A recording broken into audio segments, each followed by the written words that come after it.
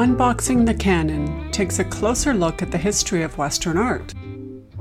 We might be seduced by the pretty packaging, such as soft brushstrokes, brilliant colors, grand gestures, expert carving, even traditional iconography. But what happens when we take a deeper look? When we open the packaging and see what might have been invisible, or what is a cultural blind spot? Join Professor Linda Steer and listen in for a take on art history that connects the past to the present, critiques the canon, and reveals what might not be immediately apparent in Western art and its institutions. Welcome back. Wow, it's been a while since I've been to an art museum. I guess that's the case for many of us right now. I'm remembering walking through the Louvre, through the long gallery of 18th and 19th century French painting, heels clicking on the parquet floor, the sounds of voices echoing through the space. It's pretty crowded because this gallery also holds the Mona Lisa, in my memory, not in the current moment.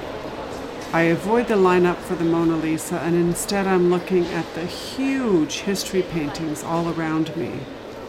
Delacroix's triumphant liberty leading the people, Géricault's terrifying The Raft of the Medusa, David's heroic Oath of the Horatii. What is it about these paintings that is so interesting or appealing?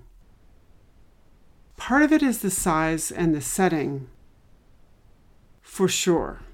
The Raft of the Medusa, for example, is 16 by 23 feet, or 4.91 by 7.16 meters, and it is in a long rectangular room with many other similar-sized French paintings on both walls. But it's also that they are dramatic narratives. They tell stories that focus on pivotal moments. They are what we call history paintings. We see many of these kinds of dramatic scenes in the 19th century in European countries and North America. But the notion of history painting goes back a little further. What exactly are history paintings? And why are they significant in the canon of Western art? In this episode of Unboxing the Canon, we will consider these questions along with some historical examples before we turn to the present moment and consider how artists might use this genre today.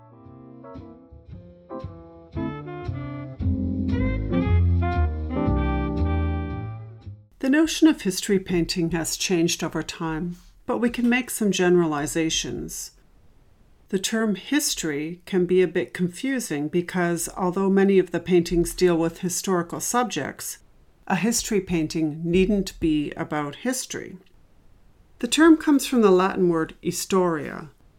Leon Battista Alberti used that word in his treatise On Painting, which he published in 1436.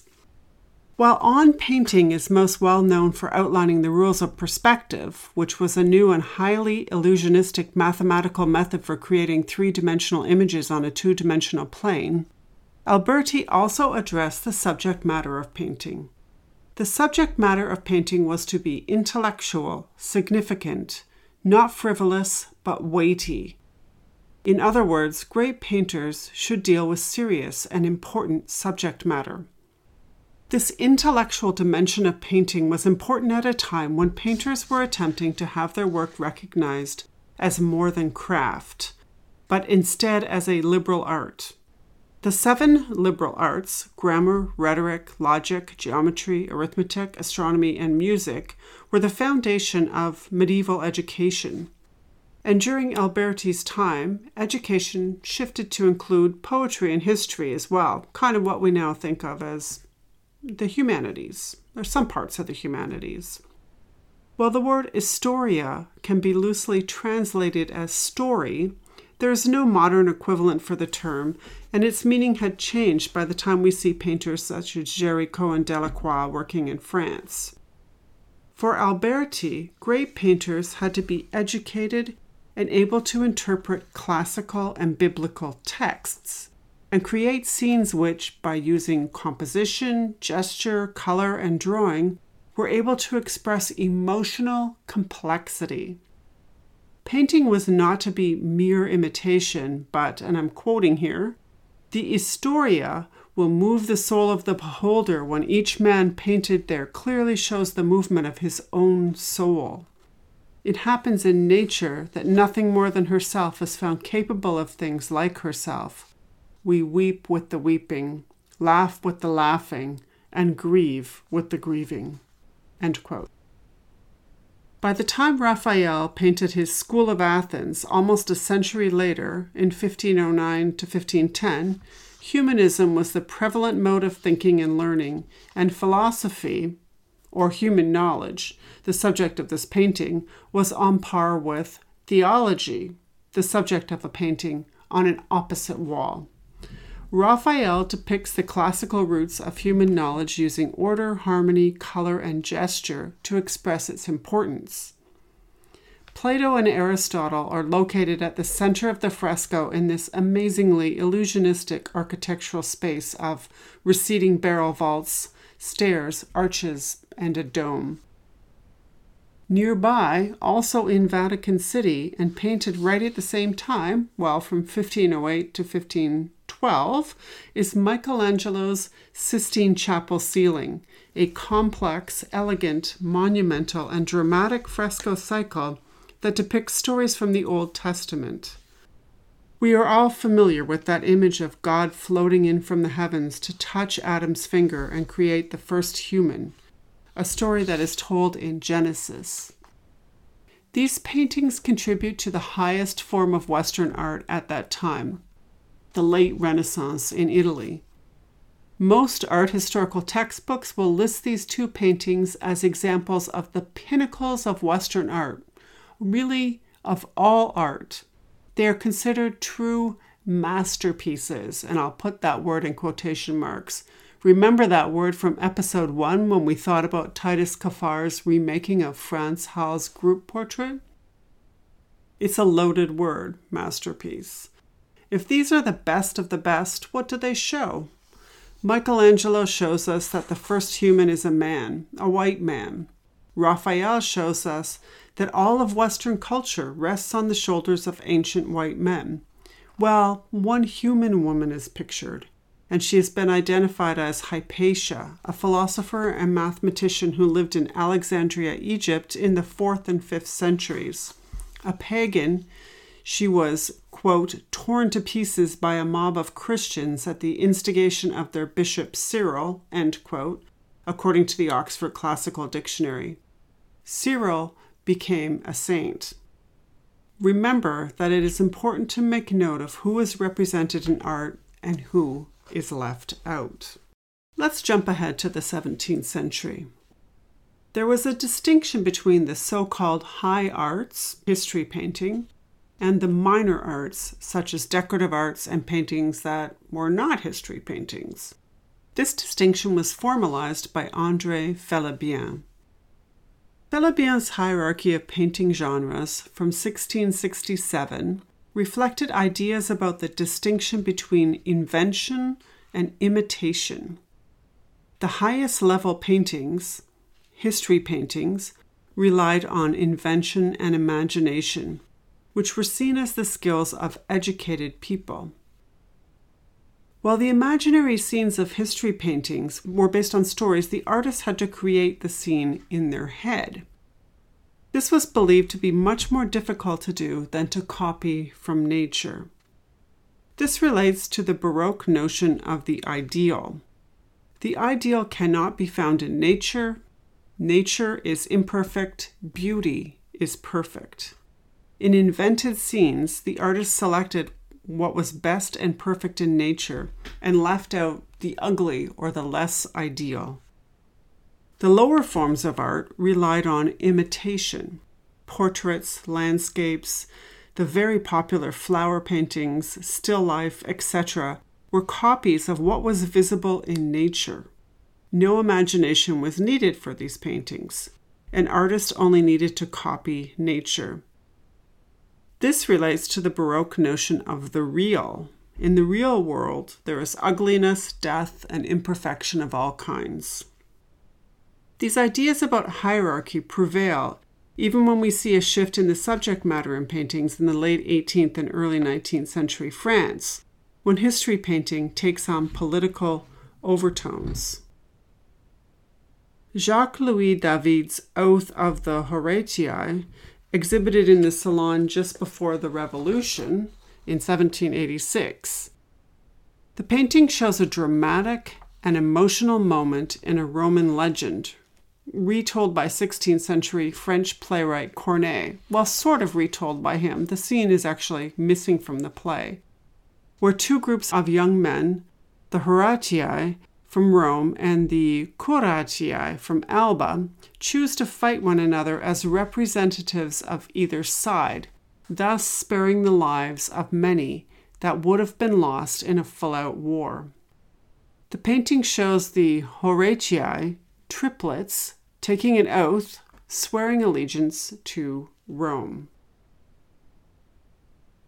This new style of painting, known as neoclassicism, uses clear composition and linear forms. It is economical. Only the elements to tell the story are shown. Huge, the figures are life-sized, and symbolic in its visual elements. David uses thirds to tell the story. There are 3 men, 3 swords, 3 arches, 3 women off to the side, and the canvas is divided into 3 areas. The men on the left, the father and the swords in the center, and the women at the right in shadows. The painting's themes are honor, self-sacrifice for the greater good of the Republic, patriotism, and morality. It is also a heroic celebration of masculinity. Originally painted for the king, by the 1790s it had become a symbol of the Revolution. This is significant, for it shows us that the meaning of a painting can change, despite an artist's or patron's intent. David's painting still refers to the classical past, even though it expresses the politics of the moment. In the 19th century, we see history painting engaging with current stories, some even taken from the headlines, such as in Géricault's Raft of the Medusa, painted in 1819. This painting is based on a real contemporary event that happened in 1816.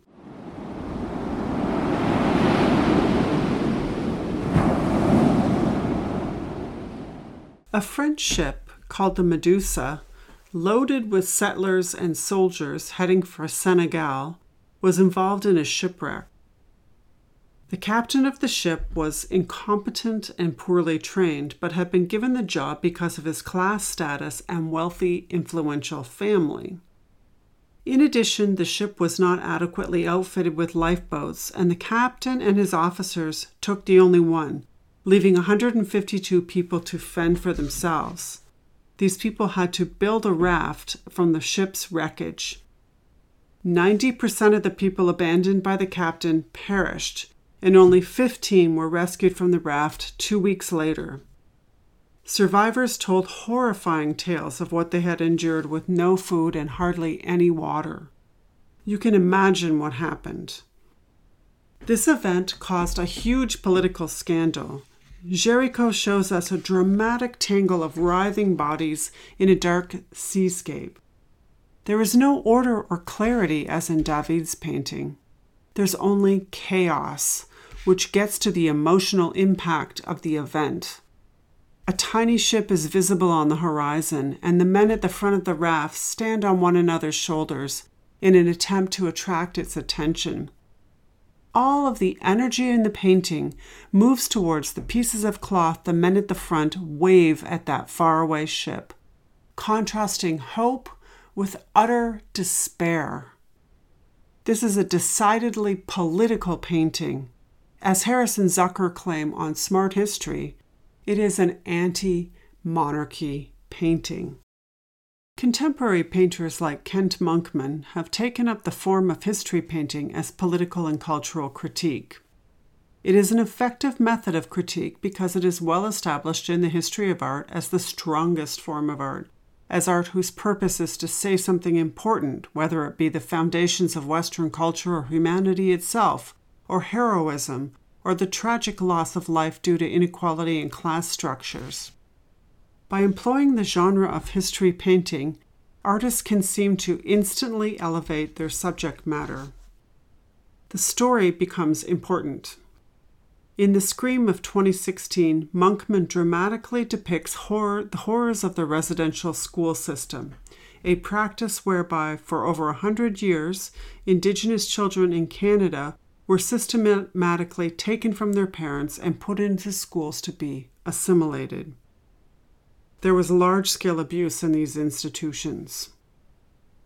Like Géricault, Monkman presents us with a chaotic scene in this painting, which heightens the terror, but his composition focuses on one dramatic moment of high tension. In the foreground, two Mounties in red uniforms grab the hair, the dress, and the arm of a young woman who lunges forward, her arms out, her mouth open in a scream, towards her child who is being carried away by a priest. Similar struggles take place behind her and beside her. As in Géricault's Raft of the Medusa, the bodies in this painting are in various states of life and death, and we are viewing trauma. Some critics felt that Géricault's painting went too far, not just in its critique of the recently reinstated monarchy and the king, but also in the way it dramatized a real event and depicted it in all its traumatic detail. I think we need to pause for a moment here and ask, who is this painting for? Who is Monkman's intended audience?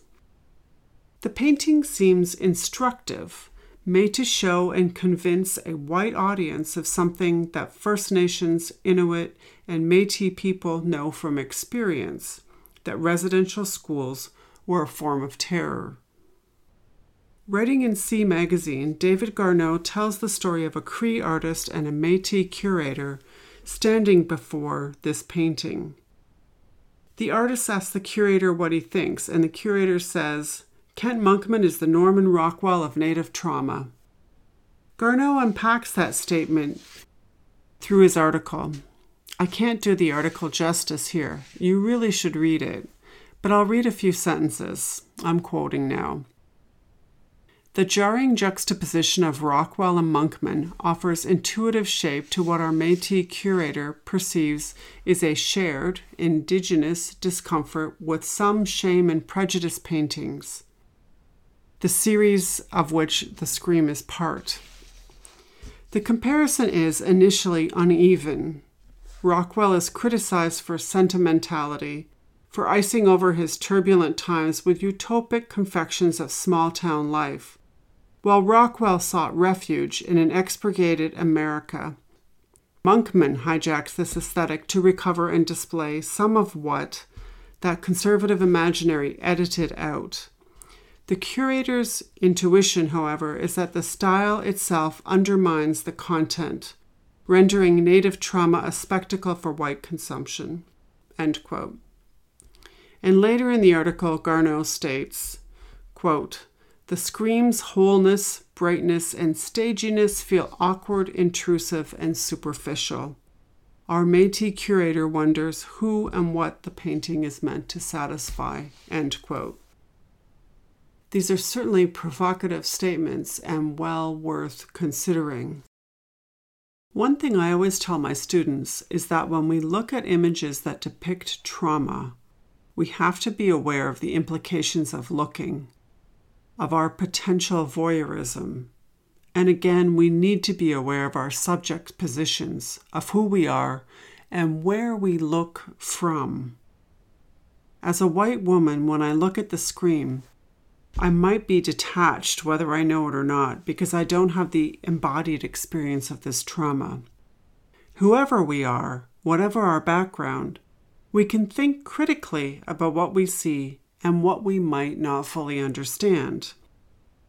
Garneau suggests that we compare Monkman's The Scream to the work of Robert Houle or Alex Janvier, Indigenous artists from a different generation whose work addresses the experience of the residential schools in Canada. In his series of drawings, the Sandy Bay Residential School series, completed in 2009, Saulteaux artist Robert Houle shows us what happened to him. But the images are oblique. The small-scale drawings are moving, yet not dramatic. We don't see exactly what happened to him. Events are suggested. The drawings have an unfinished quality.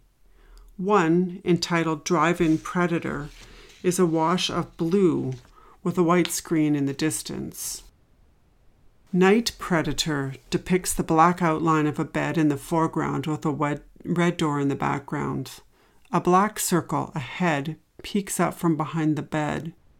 It is difficult to know whether this is the predator or the child. The language of these paintings is fragmented, cryptic, and unclear. They give us the impression that Houle's experience is not quite representable. In an interview with writer and curator Shirley Medill, Houle stated that my residential school drawings are about what happened to me without the language of judgment and forgiveness. The artist's experience is not fully accessible to us. Unlike the genre of history painting, a narrative genre that tells a clear story, a fully visible dramatic story, Houle creates something that is more personal and less spectacle, something more nuanced and less didactic. His motives aren't overtly political, but instead are more artistic in the sense that art is an expression of an artist's experience. That's it for this episode. I hope I've given you something to think about. Next week is Reading Week at Brock University, and I will be, hopefully reading. There will be no episode on October 14th, but you will hear from me again on the 21st. See you next time.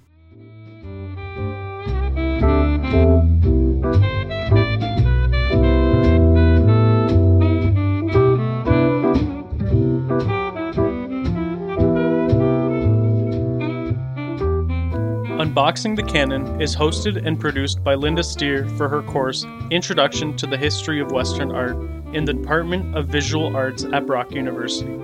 Brock University is located on the traditional lands of Haudenosaunee and Anishinaabe peoples.